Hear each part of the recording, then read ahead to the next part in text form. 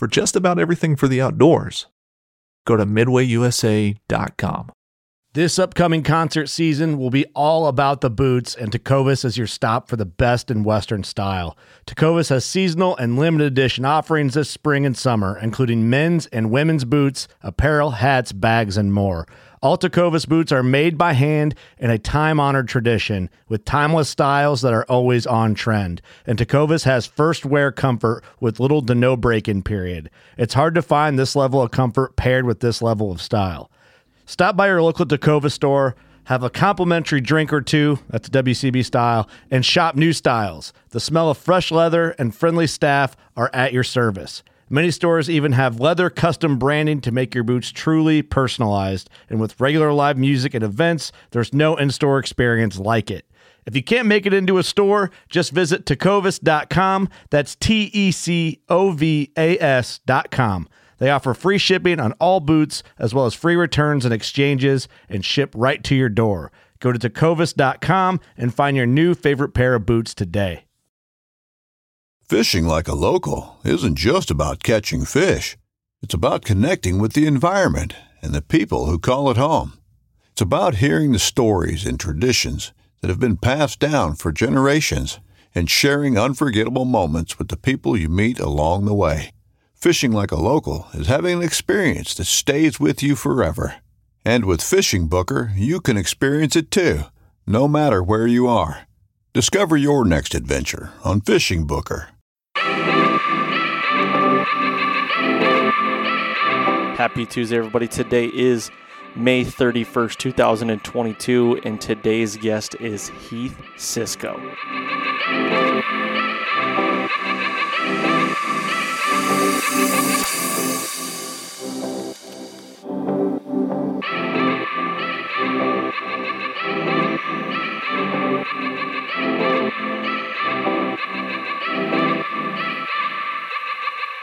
All right, welcome to the Fall Podcast. I am your host, Aaron Blasey, and today's episode is 220. We've got Heath Cisco back on the podcast, return guest, and one of my favorites of all time because I've learned so much from Heath. I've looked up to this guy for a long time, and he's a wealth of knowledge. And I said it on Friday's podcast, like this could be the best podcast I've ever recorded. If not, it's close, just because when Heath starts talking, and I geek out. Like, I geek out on all the information, and I just find questions that I selfishly want to know, and then he answers them to a T, and I learn. Like, it's crazy. So today's podcast is a good one. I got some partner reads here real quick before we do get into it. Exodus Trail Cams, they're doing their 7-year anniversary sale right now. You know, if you go to ExodusOutdoorGear.com, and you can, look at anything in their store, their new merch, their Exodus Render Cell Cam, their SP18, and the Render SP18 bundle. Type in year 7 and you get 20% off. That sale is running from May 20th to June 13th, so it's almost up. We're coming down to the wire here. You got a couple more weeks, but you keep putting things off. Don't put it off. Do not put it off. Go down there and check everything out that they got. And I'm going to tell you right now, their cameras they're badass. They are dynamite. They are second to none, in my opinion. And it's probably like, oh yeah, he's partnered with them. He's paid to say that. I don't care what you say. I've used these cameras for a couple years now. I have yet to have one issue. I do have some brands of cameras that I have had issues with, and I've had to throw out, a year in or 2 years in. And honestly, I'm a cheap guy. So I always go and buy, 2 or 3 of the cheap stuff, and then those all break. And then I'm like, okay, I splurge. And then in the long run, I usually spend more money. So buy once, cry once. I need to start, doing that more, I guess. But, yes, right now you can go there and buy anything in their store. Also, if you're not familiar with their Exodus Advantage, let me just tell you these 3 things: 5-year no BS warranty, 5-year theft and damage coverage, and best-in-class customer service. I've said it a lot. I'm a customer service guy. So now's the time to experience the Exodus Render. Do yourself a favor. Start running the most dependable Exodus Render cell camera. Over the last 7 years, Exodus has consistently shown they build quality products that flat out work, and now they're very excited to announce a new limited product offering for archery hunters. But, yeah, you're going to have to figure out what it is, and you want to know how you do that? You go to Exodus website and you sign up for their newsletter to learn the details, all right? So go to exodusoutdoorgear.com, sign up for their newsletter. Also, don't forget, use year 7 to save some money on a new camera or some merch. Go do that right now. Also, Helix broadheads, they're workhorse. I mean, there's a lot to say about them, let's be honest, but I mean, every week they're just badass. They work. They're workhorses. There's no frills, no frails. They're single bevel, fixed blade broadheads that hit you like a Mack truck. They make you bleed, and they ultimately put animals down quick. I mean, that's what I'm looking for. Single bevel, 125 grain is what I use. They've got a broadhead for all shapes and sizes. So go check them out, helixbroadheads.com. Lastly, Friday I did a podcast about my arrow setup this year, Vector Custom Arrows. So go back, if you haven't listened to Friday's podcast, go back and listen to that podcast. And I break down my 2 arrow setups from this year, what I'm running, the weights, the components, all that kind of stuff. These things are awesome. I've got a code for you. Use fall10 at checkout to save money. So go to their website, vectorcustomshop.com. Go to their arrow builder. Up top left, there's 3 little bars that say menu.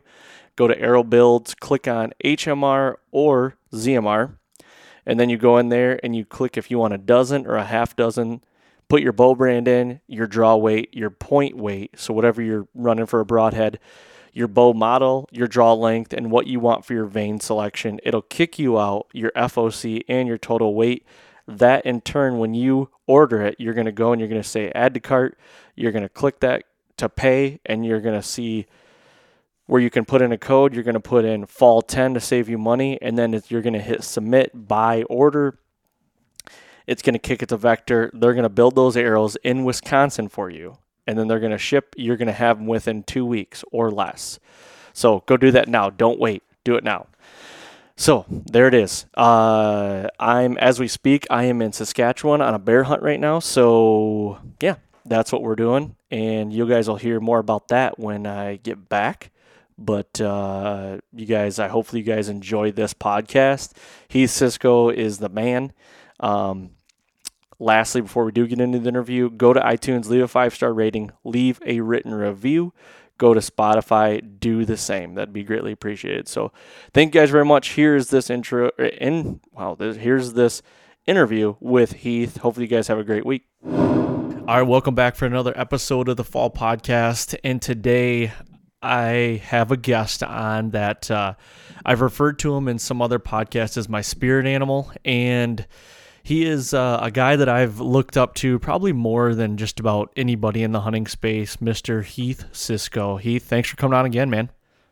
Aaron, thanks for having me. And you give me too much credit. I'm just a guy like you trying to learn and pick up things from other people and apply them. So heck yeah, man. Well, I appreciate you taking the time out to do this. And I know you're always welcome to, you're always up for recording a podcast. And I'm forever grateful for that because you've got, whether you think so or not, you've got a lot of knowledge up in that brain that I like to try to pluck out. And I know a lot of my listeners really like listening to you. And honestly, if I had any gripe or if I'm going to be any selfish about it at all, I kind of wish you would film more of your stuff and put it out on a YouTube channel more so I could see it more. Well, I thought about that. My friend Justin Hollingsworth is doing a little bit of Instagram stories and basically laying out what he's doing at all times of the year. And another one of my friend Ryan Getsky or whatever, he's doing the same. So I may get into doing that. That's pretty interesting. So I like that. Yeah, and you just brought up 2 names that I love those guys, Hollingsworth and Glitsky, and I put Pottinger in there as well. I talk about these guys, all you guys, a lot because you're the dudes that I look at. Like if I need something, like like a pick me up, or if I need to learn something or whatever, like I look at the stuff that you guys are doing, and it's and I try to strive for what you're doing, and I eventually want to get to the point where you guys are at. That's my goal. So That's why I need to keep picking all your brains.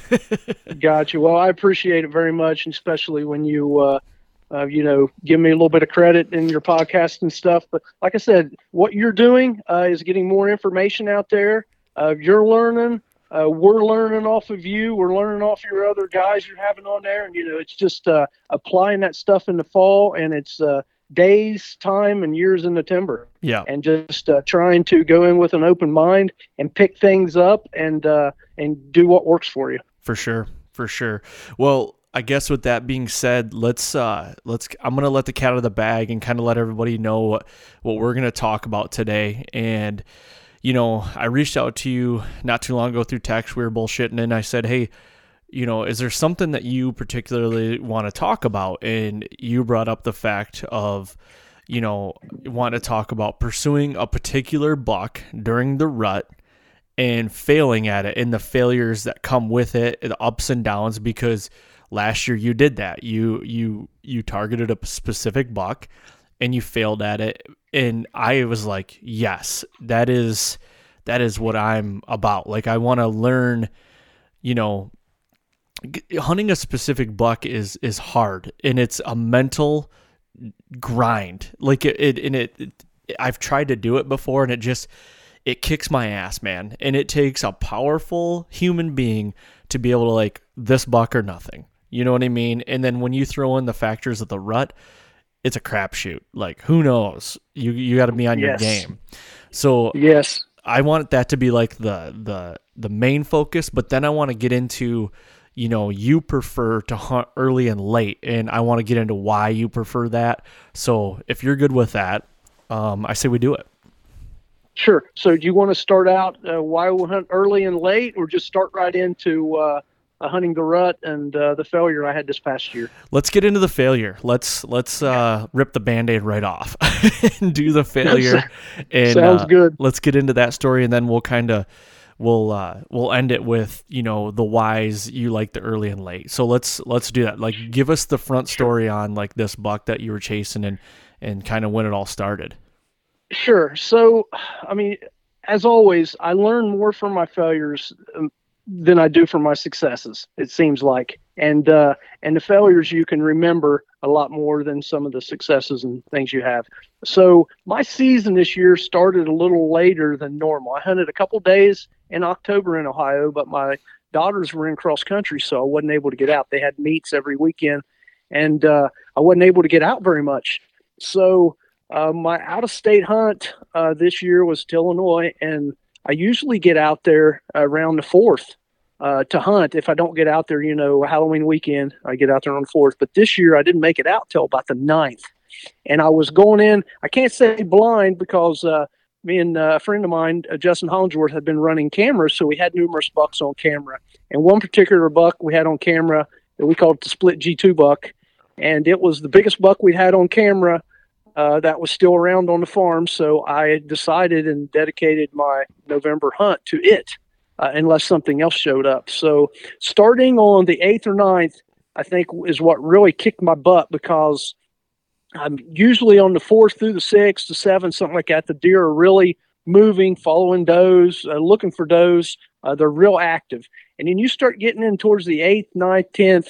A lot of the bigger ones will hook up with a doe, and they won't move very much.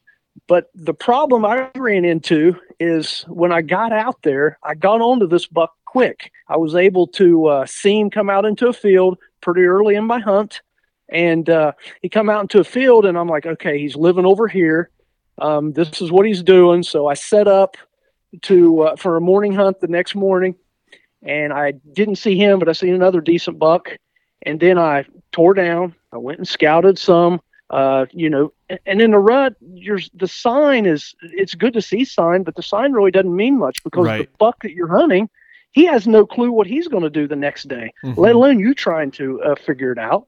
So, it's mainly hunting funnels and, travel corridors. But when you're hunting one particular buck, a lot of times when they're older and mature class, or age class, they'll still stay in small little areas and small little doe groups they'll target. So you got to kind of try to find that doe group that he's after. And I tried to do that. I hunted in one spot. He would come out in another. And then I would hunt over there in the evening where I seen him come out, and he would come out in another spot. It was just so inconsistent. It was frustrating. No matter how well I read the sign, no matter how well I set up my stands, it was never in the right spot. It was always off. I was always in this section of timber. He would come out in the other section. There was no consistency.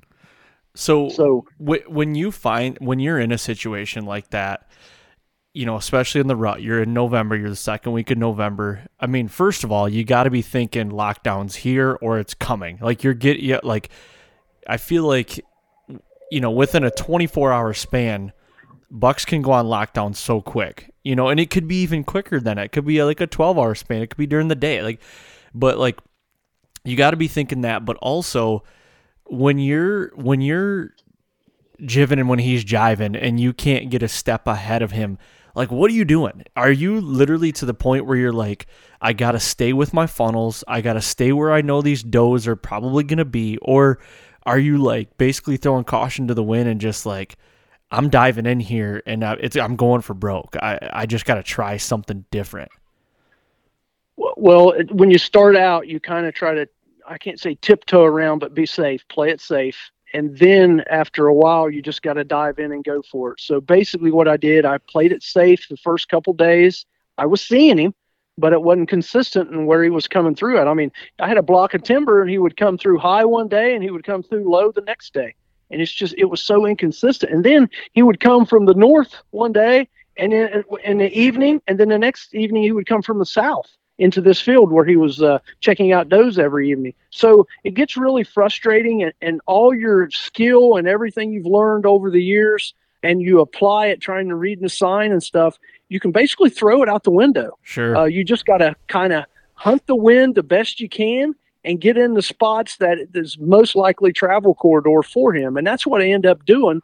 And I finally, a little bit of consistency was he was coming to this one field almost every evening, and he was coming through this one area almost every day around 1:00. And I tried to play that to where I would be on that field in different spots each evening, and then I would be in that one area around midday, and I never was able to catch up with him because the tight little spot he was coming through, I needed a certain wind, and it seems like when I didn't hunt it because the wind was a little off, I would get a picture of him. And in the same way in the evening when I was hunting the cornfield he was coming out to, it was never consistent. He never come out at the same place twice. Really? And it was just so frustrating. And I had numerous other bucks, and you'll see it in my video for Whitetail Addictions this summer. I had numerous other decent, really good deer come through, but I could never get on him. And the one time, it was on the 15th of November, I dove into an area that I knew that he stayed in a lot in the mornings. He was in that area in the mornings, and I dove in there, had a stand hung from the day before where I scouted.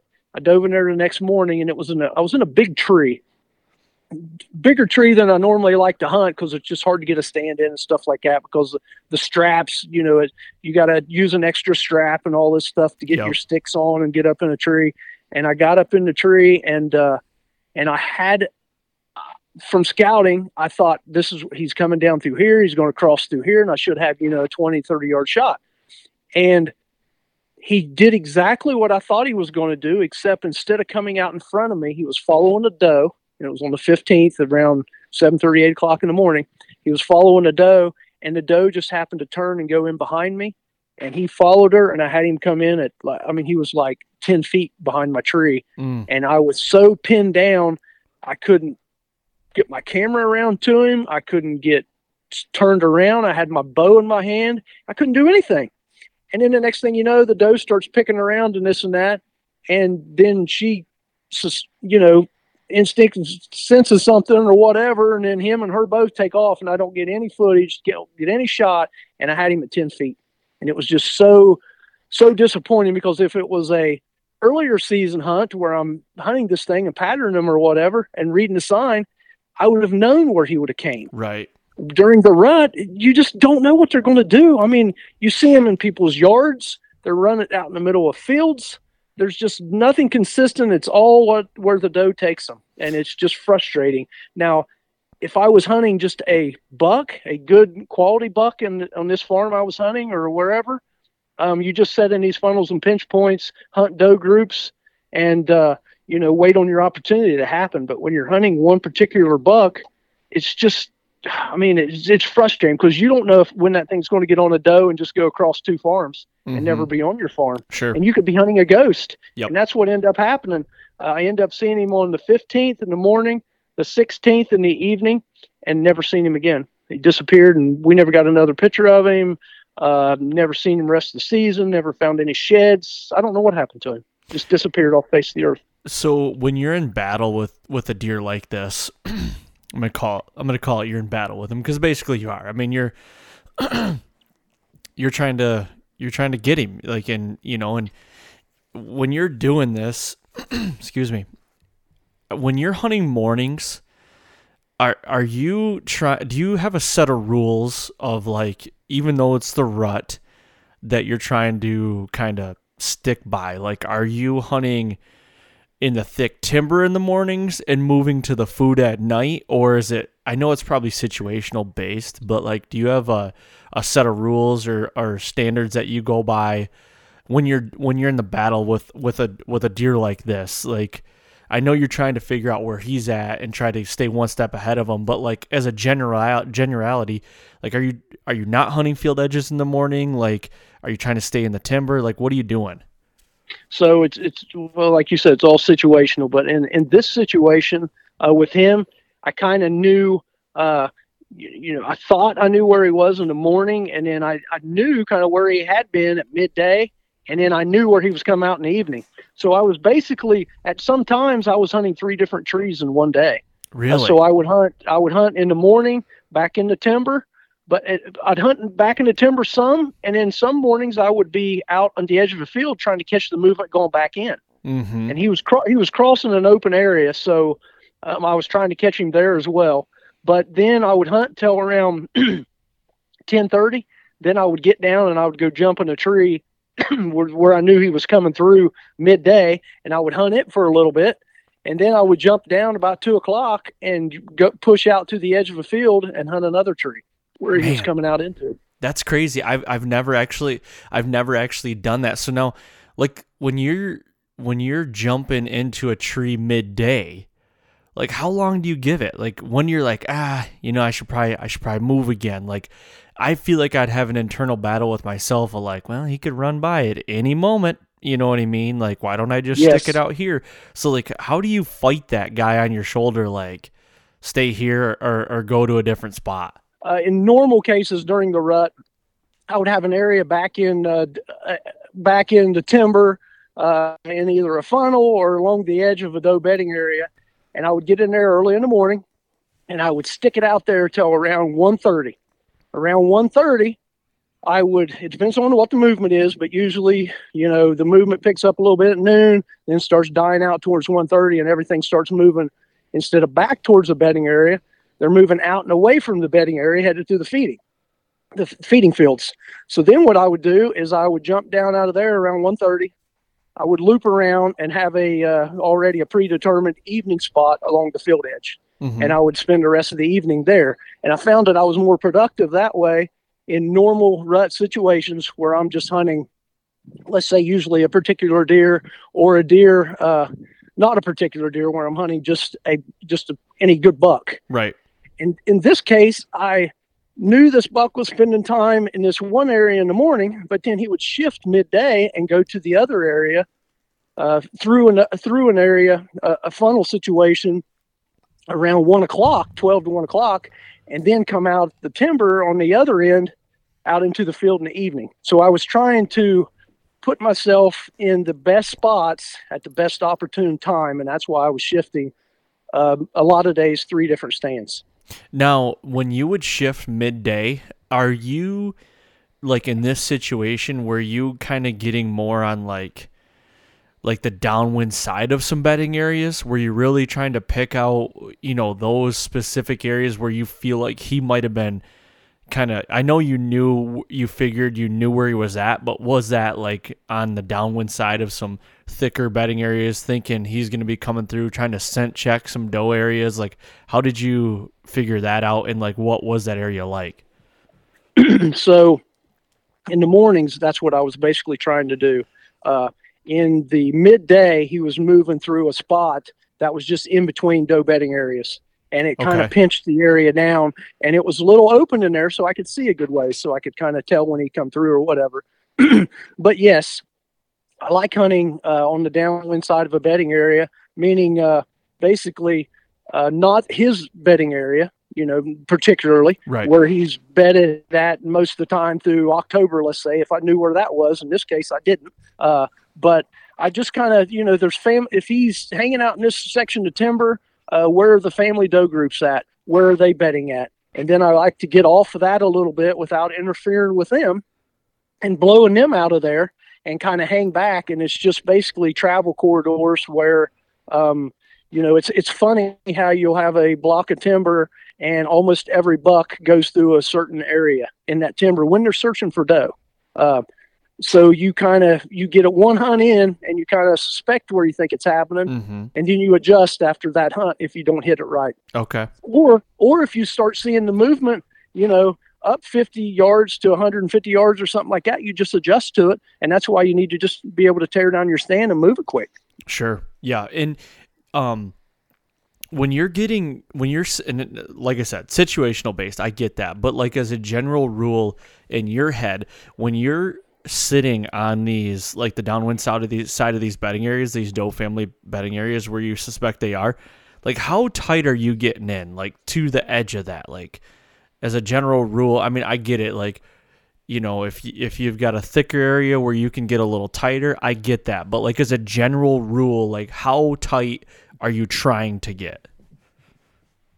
So a general rule, I just try to, it depends on what the lay of the land is. If the lay of the land is they're bedded on this little flat where the ridge drops over, well, I try to get around on the rim and maybe where it's on the edge of it.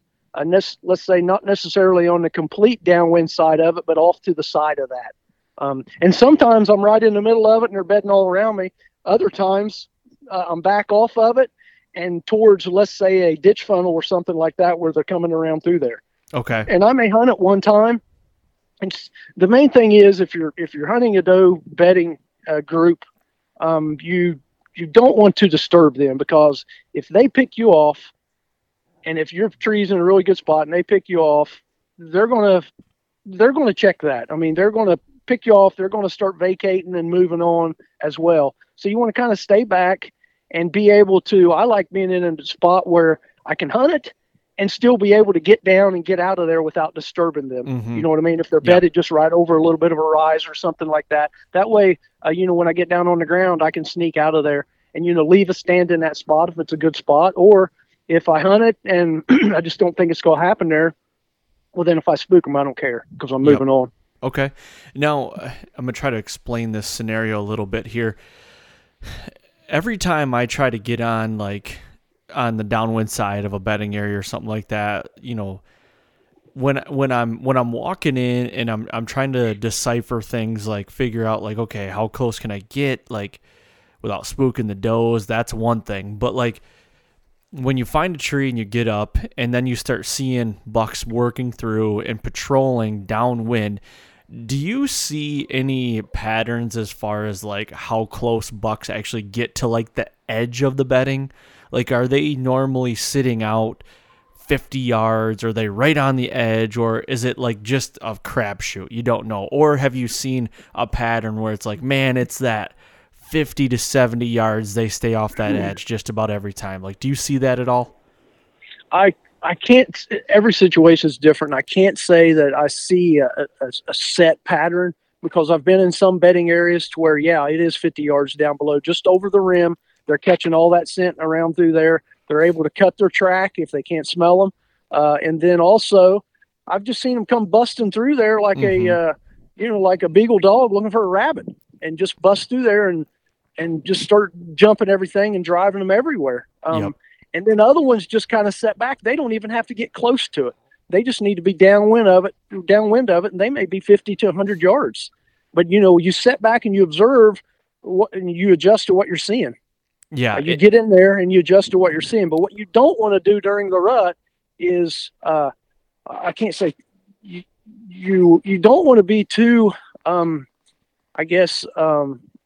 afraid of blowing up a bedding area either, because more than likely you're only going to get 1 or 2 hunts in there, and then you're moving on somewhere else. Right. If it's an area that this is your do or die spot, then you got to play it sparingly. But I like getting in there and making sure that if it does happen, I can get it done.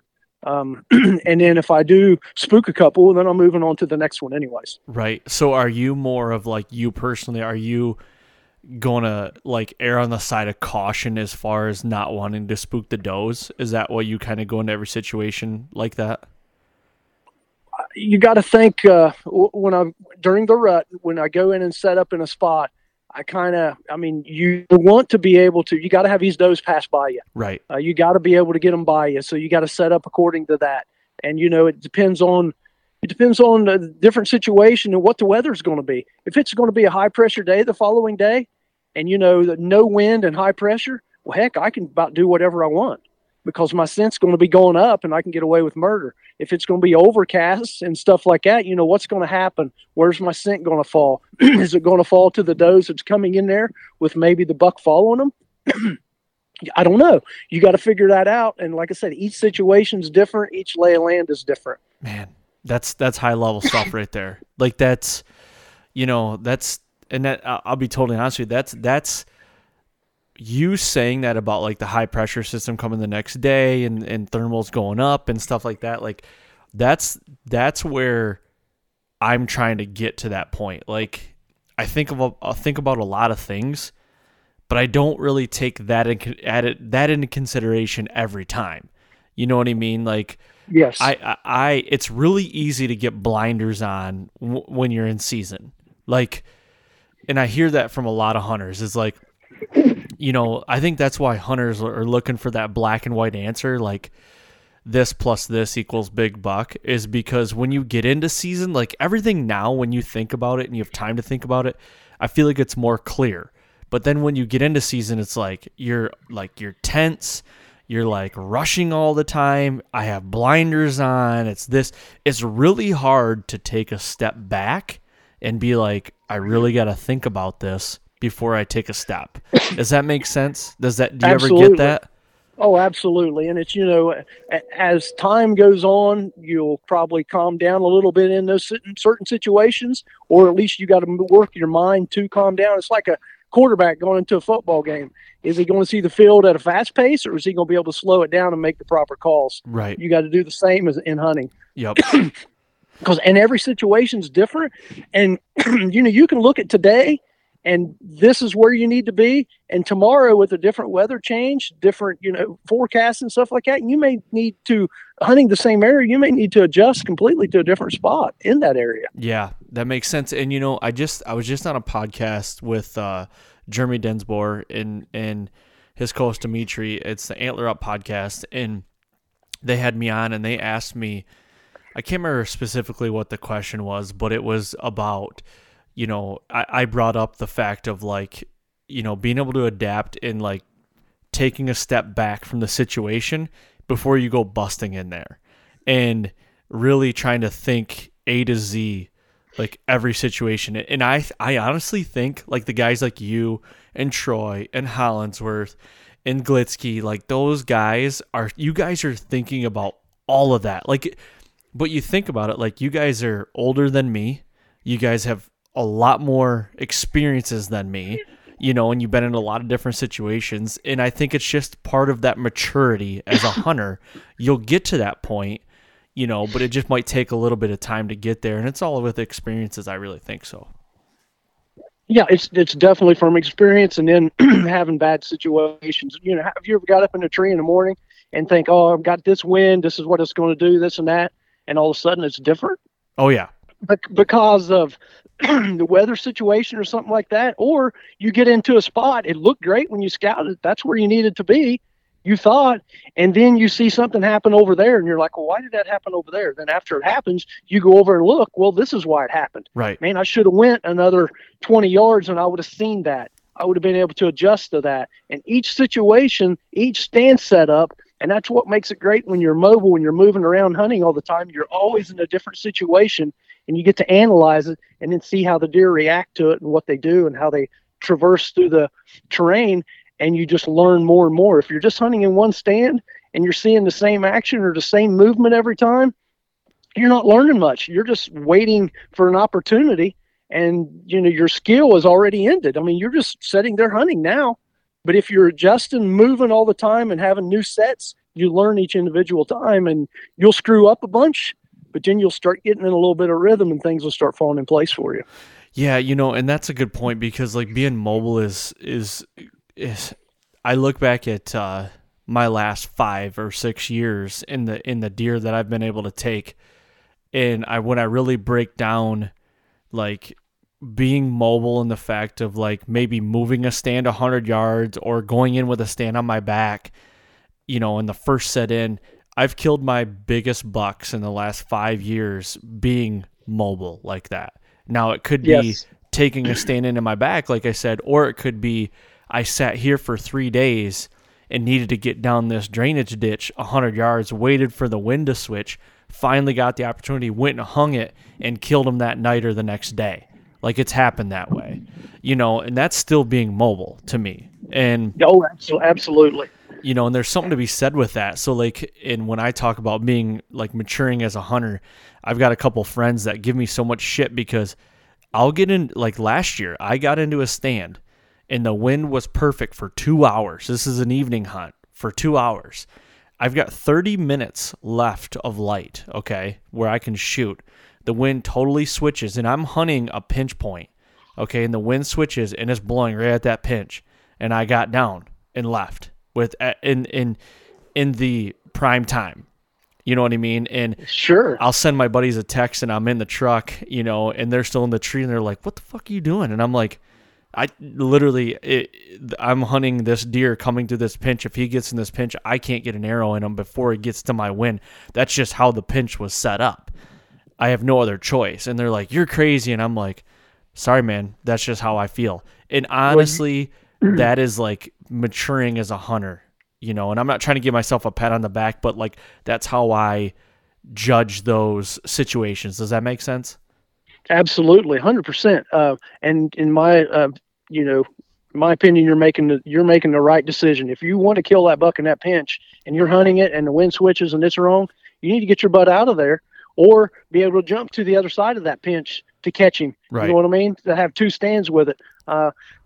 People may think you're crazy if you only hunt 30 minutes. Maybe you can only get out 30 minutes in the morning, and then you got to go to work, or maybe you can only get out 30 minutes in the evening. That 30 minutes could be the best 30 minutes you've ever spent on stand. I've hunted areas or spots, like thermal hubs that's in the bottom of a valleys or whatever with a scrape, and you can't hunt it. The wind's always wrong for you. Well, what I would do is get the wind where it's coming down the valley and going across, and I would have a pre-hung stand there, and I'll jump down there and only get a half an hour hunt in the evening. Yep. Because I don't want my wind just swirling everywhere and getting to everything. So I'll give it a half an hour hunt before that happens.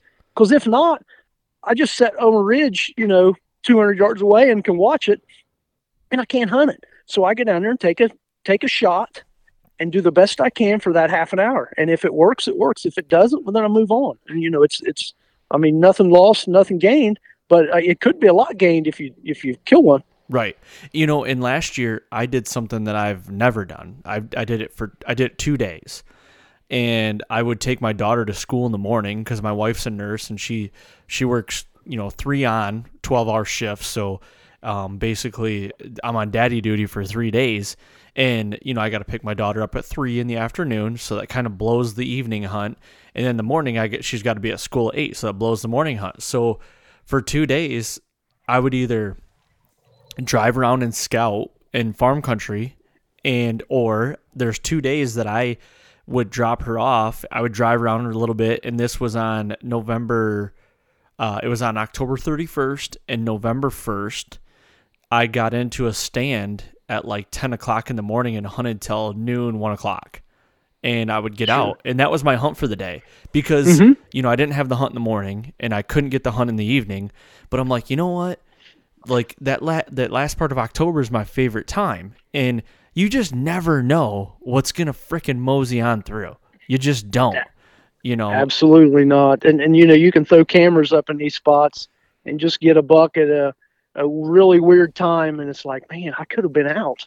Even though I couldn't hunt in the morning, couldn't hunt in the evening, but I could have been out when this is happening. So you might as well go. Any minute sitting in the woods in a potential spot is better than sitting at home. Yeah, I will say those sits, those mid-morning sits that I was doing, you always got to have good entry and exit, but like I feel like those mid-mornings, for some odd reason, where I was hunting, I'm hunting in some farm country stuff, is like you got to be on top of your game, like because bucks will take does in the most obscure places in the rut and just bay them up.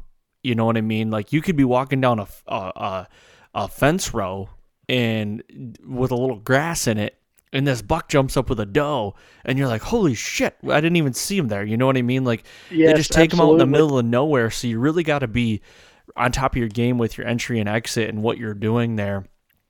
That leads back into why I hate hunting a particular buck during the rut, because you don't know where he's going to be. Sure. You know where he's going to be, or from your scouting and stuff in October, and you know where he's going to be, in late season, let's say December to January, because you've scouted, you've figured it out, you've ran cameras, you determine that. But during the rut, he doesn't know where he's going to be. Right. So how are you supposed to do that? And the great saying is, expectation turns to hope come November. In October, I expect to see my target buck, and I expect when I go in to kill my target buck. In November, I'm hoping that I see my target buck, and I'm hoping that I kill my target buck. Yeah. When you need mealtime inspiration, it's worth shopping Kroger, where you'll find over 30,000 mouth-watering choices that excite your inner foodie. And no matter what tasty choice you make, you'll enjoy our everyday low prices, plus extra ways to save, like digital coupons worth over $600 each week. You can also save up to $1 off per gallon at the pump with fuel points. More savings and more inspiring flavors make shopping Kroger worth it every time. Kroger, fresh for everyone. Fuel restrictions apply. Hey, it's Kaylee Cuoco for Priceline. Ready to go to your happy place for a happy price? Well, why didn't you say so? Just download the Priceline app right now and save up to 60% on hotels. So whether it's Cousin Kevin's Kazoo Concert in Kansas City, go Kevin, or Becky's Bachelorette Bash in Bermuda, you never have to miss a trip ever again. So download the Priceline app today. Your savings are waiting. Go to your happy place for a happy price. Go to your happy price, Priceline. What did you make that saying, or who said that? Because that needs to be a T-shirt. I heard it somewhere. I did not come up with that saying. I heard it somewhere. I might need to put that on a T-shirt. Yeah, it's a great, and it is so true. Yeah. Yep. It is so true, and that's like this year. It was just very frustrating to me. I think I did everything right, but it just never worked out. I had my opportunity. I had to buck at 10 feet. There's nothing, you can't ask for much more. It was just and I go back and look. I went back and looked at that spot during shed season, and it was an opportunity missed, and you don't get a lot of opportunities at Boone and Crockett class bucks, and I missed out on it. And I didn't fill my Illinois tag. Does it discourage me and me not want to go back next year or whatever? No, not at all. But if I had, it's just the cards I was dealt that year, and it happened. Yeah. But I was able to finally come back to Ohio and fill my tag late. But Illinois, kicked my butt this year, and I really think it was just getting out there late. If you're going to hunt November, make it happen in the beginning of November or towards the end of November, because the lockdown or chase phase or whatever is tough if you're hunting a particular buck. Now, if you're not hunting a particular buck, get in these travel corridors or funnel areas, hunting doe bedding area groups, and wait on your neighbor's buck to come in, or the biggest buck on the farm or whatever, and just take what you get an opportunity at. I could have killed several good quality bucks, but it wasn't the one that I was after. So tell me this, why do you like hunting a particular buck just in general? Because it's me against him. It's not just me against some wanderer that comes through. Now, don't get me wrong. If a wanderer comes through and he's big enough quality, I'll shoot him. Right. But it does not mean even close to as much as hunting a particular buck. And, it's just like a challenge. He may not know he's being hunted, but it's a challenge for me to try to figure it out. And when you're successful at it, there's no better feeling. It's like, you're playing cat and mouse or chess with this guy, and you finally get an opportunity and take him, and there's just no better feeling. Now, I've killed numerous bucks during the rut that's just I hadn't really seen before or didn't really know much about. It still felt good, but it's nothing like the ones that you really it really challenge you, and you hunt him numerous times before you finally kill him.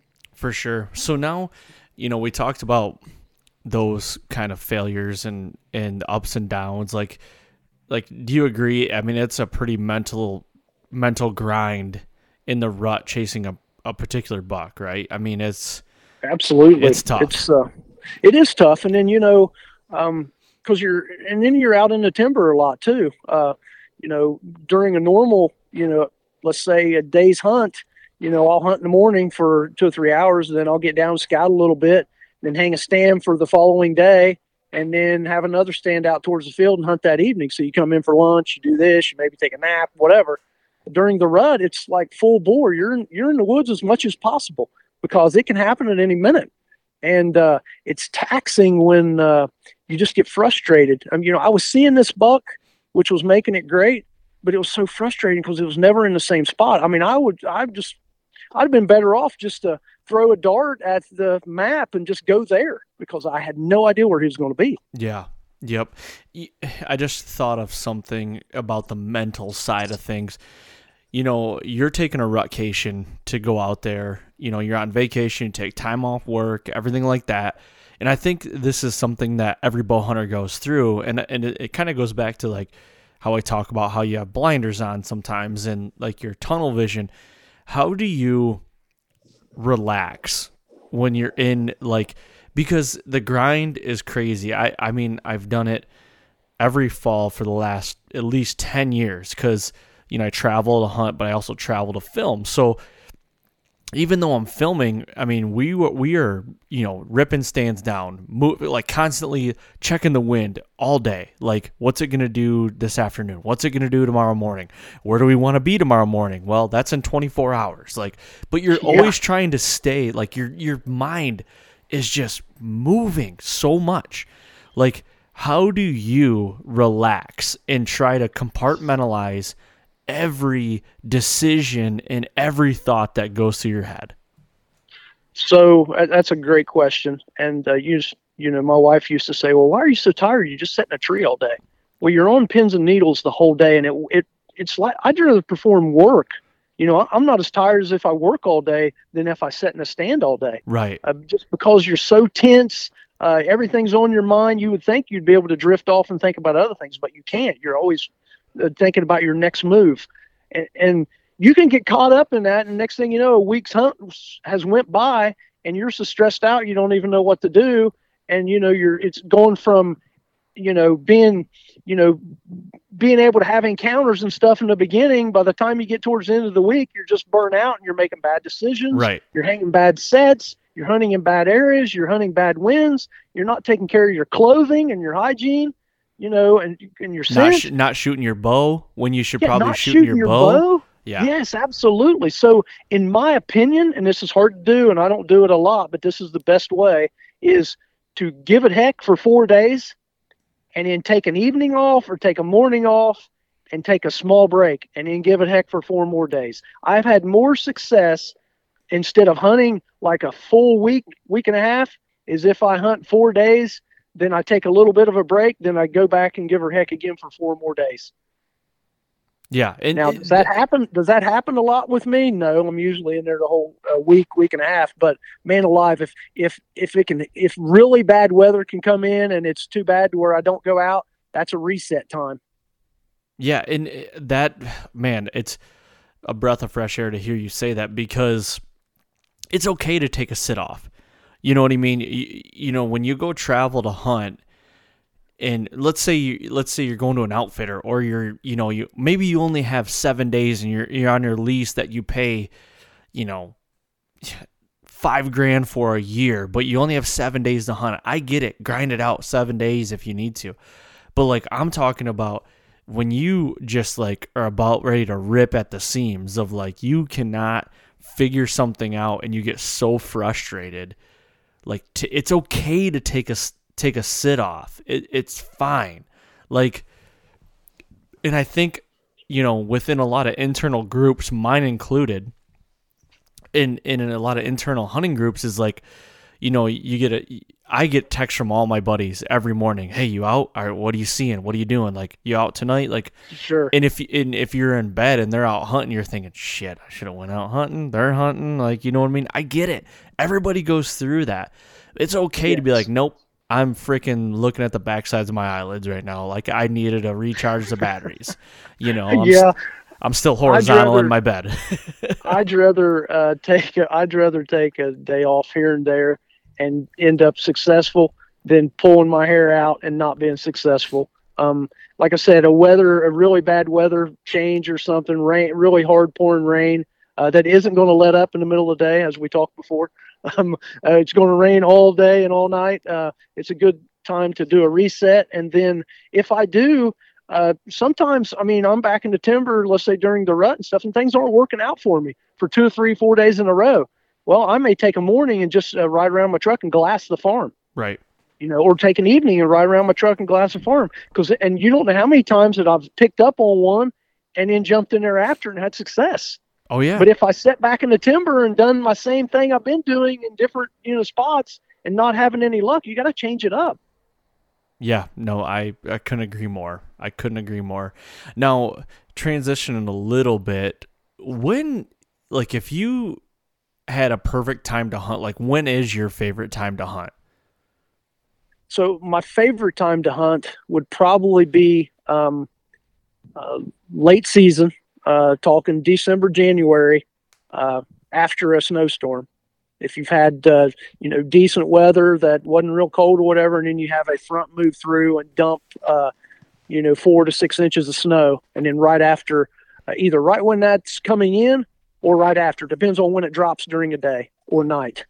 Okay. But the day after that snow quits, and if it's a high pressure day after that, it seems like I see everything I'm hunting, everything I'm going after. If I'm going after a particular buck, I see him. Yep. Are you on that time? Are you particularly just like hunting evenings, or are you getting into a morning sit if you have a good morning spot that'll present like a good entry and exit? Like, I know it's really difficult to hunt mornings late season, but are you just sticking to those evenings? It depends. At home this year, I was mainly just sticking to the evenings. Because that's when I had figured out what this buck was doing. In the mornings, I wasn't 100% sure, and I didn't want to go in there and let's say I had a Saturday to go hunt. I didn't want to go in there in the morning and possibly nudge him or move him a little bit, and then it kick off his evening pattern. You know what I mean? Yep. It just depends. And if I'm out of state, well, then yeah, I'll hunt in the mornings. But I'll hunt. Let's say I've got this buck located down in this bottom. They're coming out to this cornfield or whatever. Well, I'll hunt him in the evening, and then I'll go to a different section on the farm and hunt in the morning just to be out. And I'll kind of sit back and see what's happening and then move towards the action in the morning and do the same thing basically in the evening, though. So let's talk about a hypothetical there. Let's say you're hunting a particular buck late season. You're out of state. You know that the deer that you're hunting is kind of an evening deer. You know where to hunt him in the evening, but you do want to hunt mornings, and you go to a different part of the farm, and you're hunting a particular buck, but you have another good shooter coming in. I mean, are you an opportunist to the point where it's like, hey, bird in the hand, I'm going to let this one fly here? Yeah, I mean, I usually have a certain set of, caliber of deer in my mind on what I want to take. And if a deer close to that caliber or at that caliber comes in, I'm an opportunist in that situation. Would I rather? It depends on if it's late season I'm hunting, is what we're talking. Well, then, sometimes a bird in the hand's better than two in the bush. Love it. But I mean, I want the buck I'm after, but I want a good quality buck that's mature and has the rack size that I'm looking for. But usually where I hunt, a lot of times there's only one deer on a certain farm that I'm after. Okay. So the chances of another buck moving in, it depends on late season, depends on the food quality. If there's a lot of food, well, then there's a pretty good chance. But I'm definitely out because there could be another big one move into that section of the farm. So he may be bigger than the one you're after. So, Yeah, definitely. And, I'm an opportunist at my point in my hunting journey. I'm an opportunist still. Like, if I get my heart going, like if it's like this year in Illinois, I went into a stand that I was going after a particular deer, and I was almost positive I was going to see him. And it was October 13th. It was hotter than the hinges of Haiti out. And I'm like, I knew I was tight to this deer's bedding. I figured I was. And then, this big, heavy 145-inch 9-pointer chocolate rat comes out. And I'm like, yep, you're mine. Exactly. Exactly. So, yeah, I just quickly forgot about that 100 mid or up to upper 150s, 10-point. Sure. So, well, I want to make the statement, too, that this is where I'm at. I don't look down on somebody for doing something different or targeting a smaller deer or whatever. It's just where I'm at. I've been hunting since 1983. So I've been hunting a long time. Yeah. This is where I'm at. This is what I want. And in certain situations, I'm going to take whatever I get an opportunity at. Other ones, I'm targeting a specific deer or a specific size. Sure. That's where I'm at. People need to do what they enjoy and what's good for them. I mean, if it gets their blood pumping, then go for it. Mm-hmm. I don't look down on anybody. I don't care what anybody kills. This is just my goals.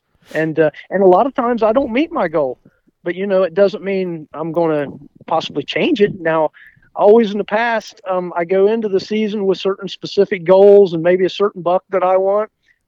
That changes as it goes through the season, but it usually doesn't change till around about the second to third week of December.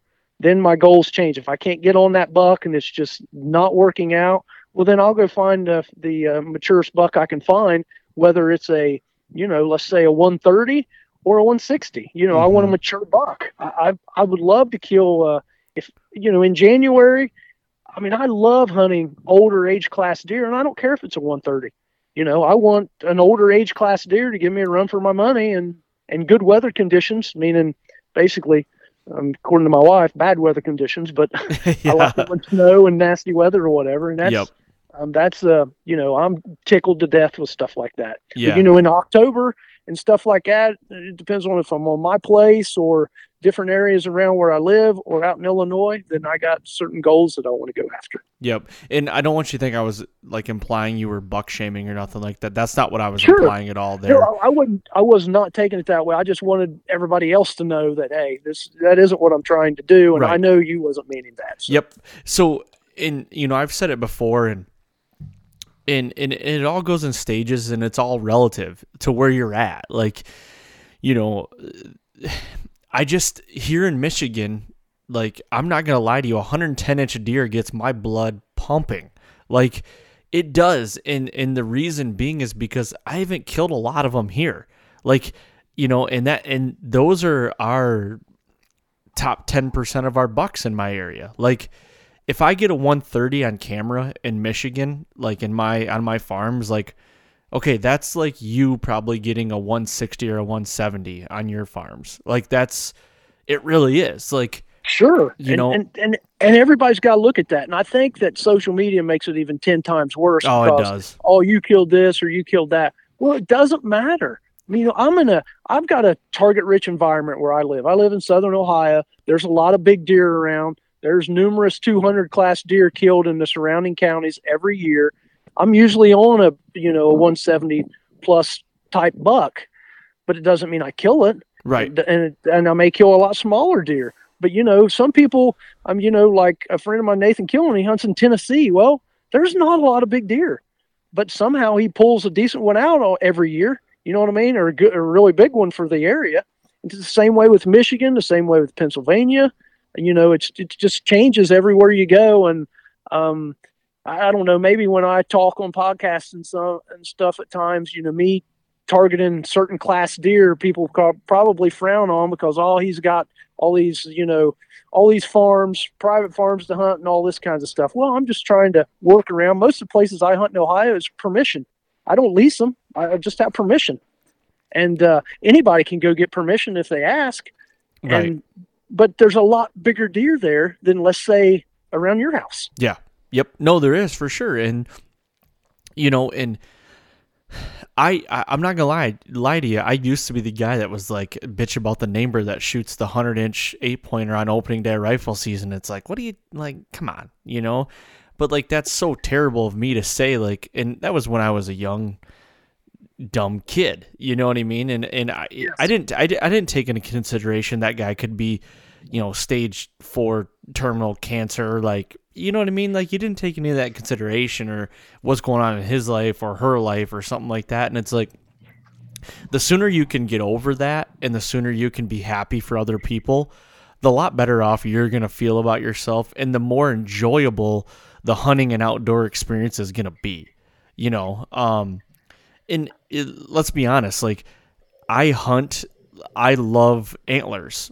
I love venison. Sure. I love venison, but is my family going to go, are we going to go hungry the whole year if I don't kill a deer? No, we eat beef, we eat pork, we eat chicken. Like we eat all of that. Like my family's not content. Like they're not like begging me to go kill whitetails because we need to eat. We need burger. We steak. I love antlers too. Like there's, you know what I'm saying? Sure. I don't want to say I'm Absolutely. Just like, it's part of the game. We all go through stages as hunters. When I started out, it was anything with antlers. I got to a certain point where I was mad at the neighbors for shooting a small buck or, and it could have been the biggest buck of the guy's life. I would get aggravated about that. Then it would be, anything I shoot has to be Pope and Young or better. And then you get through to where, man, I got to just kill one to show my buddies, I got to be on the board, all that kinds of stuff. Then you get to a certain stage to where you're doing it all for yourself. You're not trying to impress anybody. You're doing it for your own satisfaction, and you set your own goals, but you don't look down on anybody, what they kill. And you just, it's hunting. I'm doing it for myself. I'm not doing it for you. I'm not doing it for the next guy. And, I wouldn't even tell anybody what I was doing, how I was doing it or whatever. And you get to another phase to where you want to kind of share a little bit of information. I got a kick out of you talking about going in and hunting after, when a rain stops, because that's what I've had a lot of success with. And look what it did for you this year. I mean, it was great to hear the story. Yeah. I took literally, you had a huge hand, whether you thought of it or you thought so or not. You had a huge hand in my success this year, and I am forever thankful because of that, because the conversations that you and I have had about hunting in the rain or getting in a stand while it's raining and sitting it out. You know how many times I can tell you, Heath, this year, October 1st, October 2nd, and October 3rd, I was hunting behind my house. It rained all 3 days, okay? And I took my rain gear, I wore my rain gear to my stand, took it off after the rain stopped, an hour after the sit, and I watched my shooter buck come to 70 or 100, just over 100 yards the first night, and he showed up at 70 yards the next night. And I'm hunting a field edge on a bean field, but I'm in farm country. I'm hunting little woodlots and fence rows, so it's like, it's a real crapshoot. Like it's, you really got to have luck on your side in that scenario. Sure. But what I'm saying is I did that. And then I go to Illinois, and I'll tell you what, Heath, you were in my mind the whole frickin' time. When that deer showed up right after a rainstorm on cell cam, I'm like, Heath told me I need to get in a stand. If this happens again tomorrow, I knew there was rain in the forecast the next 2 days. Yeah. I'm like, I'm getting in that frickin' stand. and I'm going to kill this buck. Just so happened another buck came out, but I killed. You know what I mean? Yes. Yes. And then the same thing with Ohio. Shit, there was like 48 hours of straight rain in Ohio when I went down there. And it rained all the next day, or like the next morning, and I'm like, I'm going to get out there, start scouting right as the rain's stopping, and I'm going to look at all these scrapes because I'm going to know what is hot because these scrapes are going to be kind of glazed over, you know? Yes. And whatever's hot, that's what I'm going to hunt. And I did that, go in there and shoot a freaking 170-inch 10-pointer, you know? It's crazy. And it's crazy. Like, dude, well, you were in my mind the whole freaking time, and I owe you big for that. Well, like I said, I mean, I love podcasts, not just being on them. I love listening to them. There's so many things that I pick up off of these podcasts just by listening to hunters that maybe they've only killed a couple deer. Maybe they've killed several. Maybe they've killed a lot. There's always things that you can pick up from each individual person talking, and you got a wide variety of people you choose from and have on your podcast. And I listen to every one of them because every one of them, there's something I pick up and think, never thought of that. Yeah. And, you know, maybe I can apply that, or maybe I'll use it in this situation. And that's what all of us should be doing. Yep. You know, we're picking up on everything that people talk about. And I just enjoy listening to them when I'm out in the garage, when I'm traveling. I've always got a podcast on. So I appreciate that, man. And honestly, this is the best time to become to become a hunter, or like learn to be a hunter, because there's so much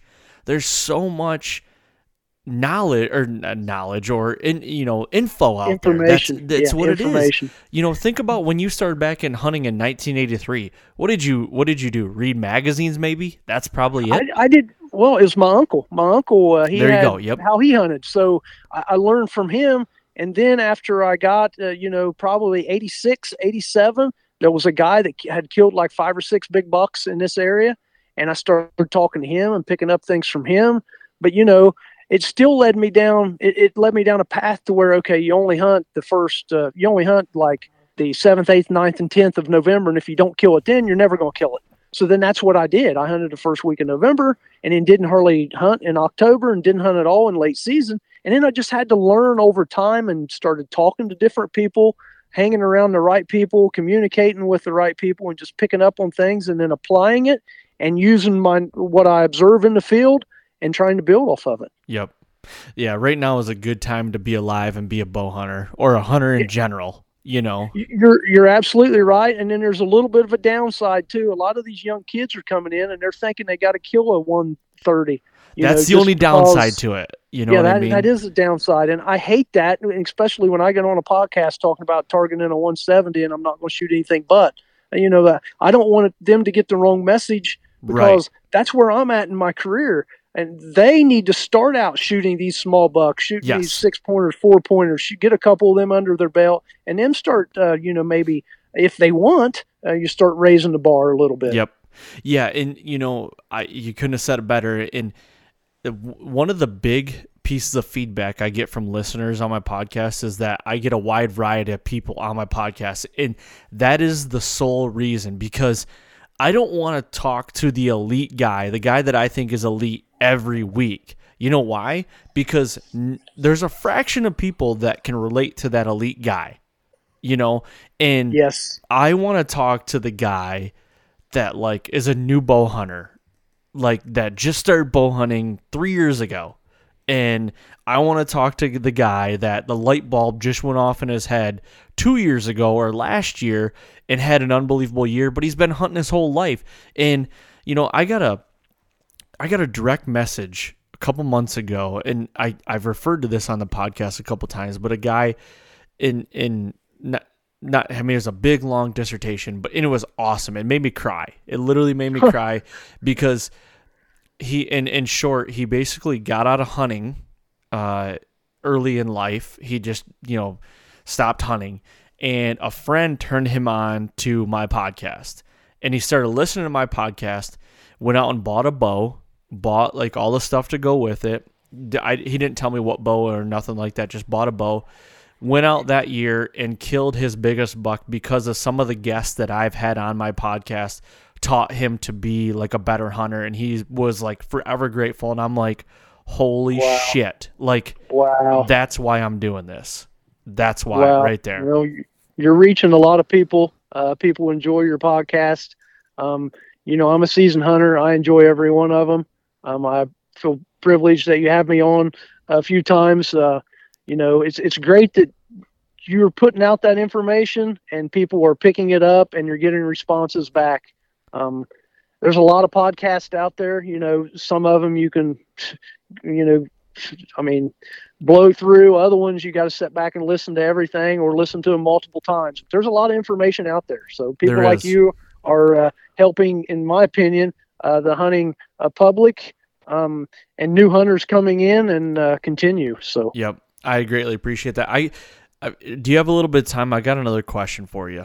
Sure, absolutely. I want to talk about, and you and I may have talked about this in a previous podcast. I've had you on a couple times, but I want to talk about it again because I'm going to go back to something that Ryan Glitzky told me, and I've referred to this the last couple podcasts. Is like, you know, he talks about don't basically boil the ocean. Like, get good at like a certain phase of hunting. Like, if you want to be a good rut hunter, focus on being a good rut hunter, and then when you conquer that, go to the next. So like, I'm focusing on my weaknesses right now, and I feel like one of my weaknesses is like that first week of October. Like, I really want to be successful in that week, that first week of October. It's something that I'm really trying to hone in on and be better at. Like, are you a big early October guy? And if so, like, how do you approach your October coming into that first week? So, well, it's all situational. I have certain deer that I hunt that maybe I can't find until mid-October. I have other deer that I can find and locate, and you know, let's say late September, early October, either by cameras or just scouting. But the main thing is with early October is scouting. You got to be on top of them. They're not maybe the first week. First couple of days, they're moving a little bit farther, but depends on the weather as well. They start making their core area smaller, tighter, and then you get into the first couple weeks of October, and they're doing a little circuit, but it's small and tiny, and you got to scout and get in there and hunt the sign. But it's the hardest part is finding the buck that you're after. Whether it's just any buck, or if it's any buck, you just go in and you scout and you find a hot sign and you set up on it and hunt it, and you give it a couple hunts, and then you move on and scout and hunt elsewhere and try to locate another spot where they're coming out. It's all about food. So you got to scout and hunt the food. And then wherever the food is, you need to back up and try to find, you know, either where you suspect them coming from, bedding, or you go in there and you bust them out and you determine where it's at. And then you manipulate that in your next few hunts. But early season's great, and especially when you get into around the 15th or 16th. You know, everybody call it the October lull because that's what we were all taught back when. That's what everybody wrote about. Whoever decided that, I want to punch right in the face.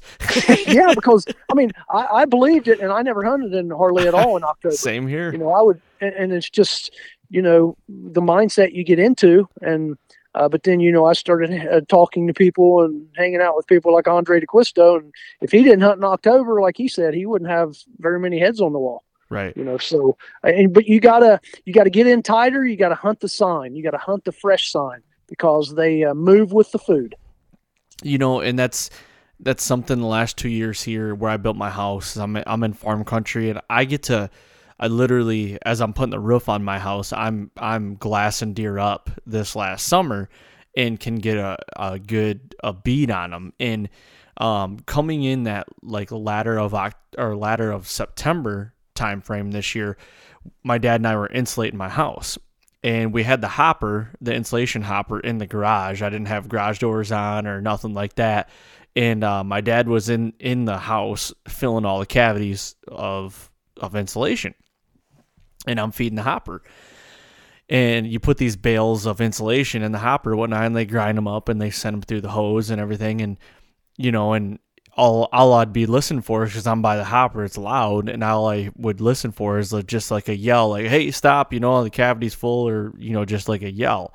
Well, what I would do is I rigged up some paracord on my binos, and because I didn't want to wear my bino harness, putting insulation on, because I didn't want to like get it stinking or nothing like that. So I took my backup pair of binos and I rigged up a piece of paracord, and I just hooked them on like my tool belt. And what I would do is when I'd put a bale in, I would sneak out the garage in the evening and I would be looking at deer coming across the field and figure out where they were doing. And you know how many times that hopper would run and just be insulation blowing out in the inside of my house? My dad was just getting upset, and he's like, what are you doing? He's like, shut it down. What are you doing? I'm like, I'm looking for deer. I'm scouting right now. And he's like, That's come funny. on, Well, it helped because this particular deer I was after, I didn't get him killed this year, but there was a beautiful looking 8-pointer.